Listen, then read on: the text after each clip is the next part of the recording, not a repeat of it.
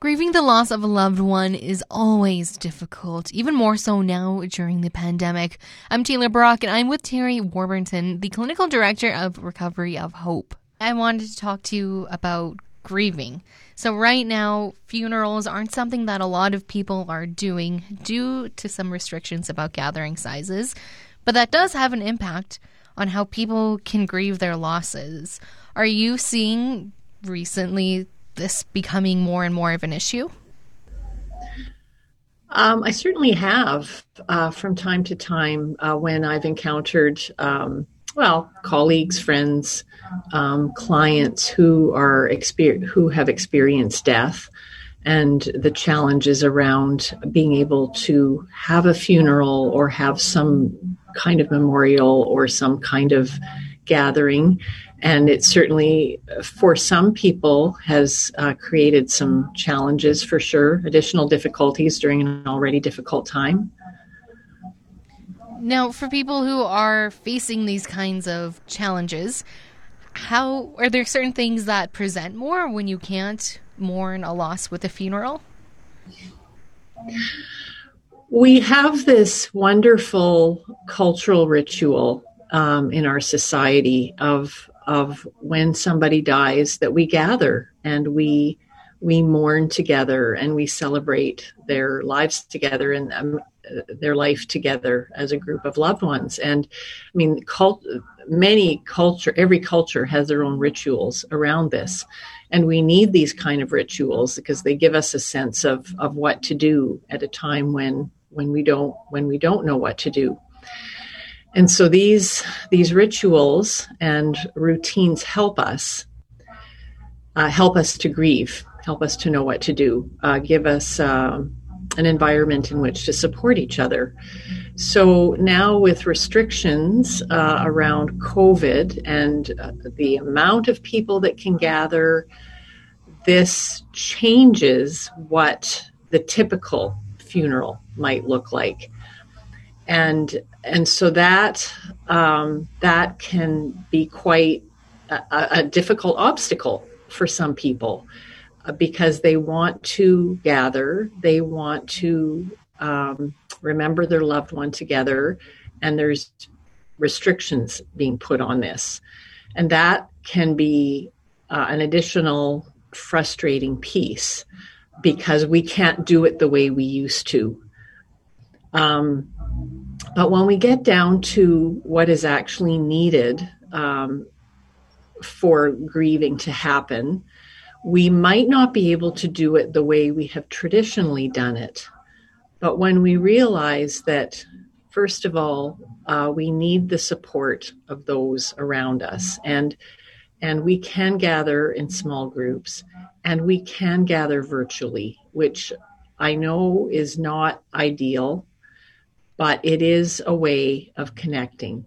So sometimes it involves reminding ourselves of what is really needed in order to grieve our loved one. And we do need to connect. We need to be able to talk. We need to be able to cry. We need to be able to gather, whether it's in person or virtually. We need to be able to feel. We need to be able to feel our grief. We need to be able to cry and laugh and all those kinds of things. So when we look at what is actually needed for us to be able to grieve, we can do it differently. But for some people, it can involve a shift in thinking at a time when it's already hard enough. So those are some of my initial thoughts around that.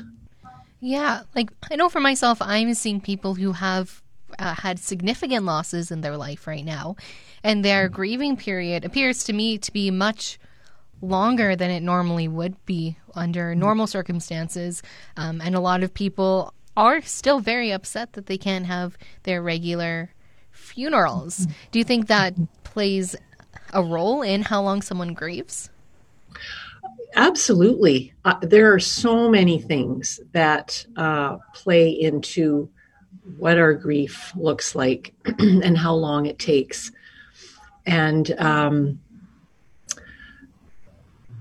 And even that obstacle of not being able to do it the way it's always been done, that can create an obstacle kind of in our own minds, because if we think this is how it has to happen, this is how it's always been done, and this is what the process needs to look like, that can really interfere with our process, and it just becomes something else that sort of gets in the way of us being able to do the good healing work of grieving. And and everything is so layered right now these days. So it's not just that we've lost a loved one and we have to go through all the things that normally happen with, writing an obituary and putting out announcements and letting people know and planning whatever kind of funeral or memorial service we might be planning. So there's not only that, but we're doing this with this backdrop of figuring out what life looks like and feels like living in a global pandemic and all of the other things that we're dealing with at the same time. And we're quite a few months into this now. And so some of us have kind of found this, we're kind of used to some of these things and we think we're kind of dealing with it. But the reality is it's affecting all of us more than we probably realize. And there's a term, a woman psychologist by the name of Pauline Boss, she's coined the term ambiguous loss.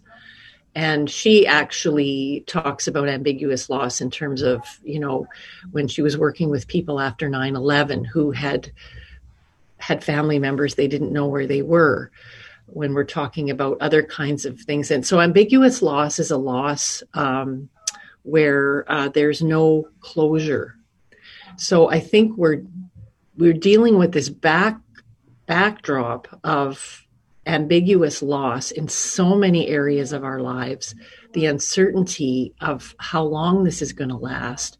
And then, so that has its own levels of grief and how it affects us, the emotional toll that it plays on us.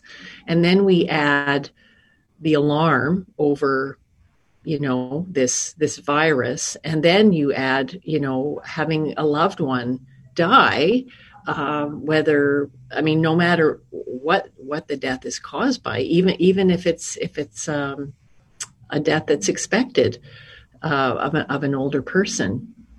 So I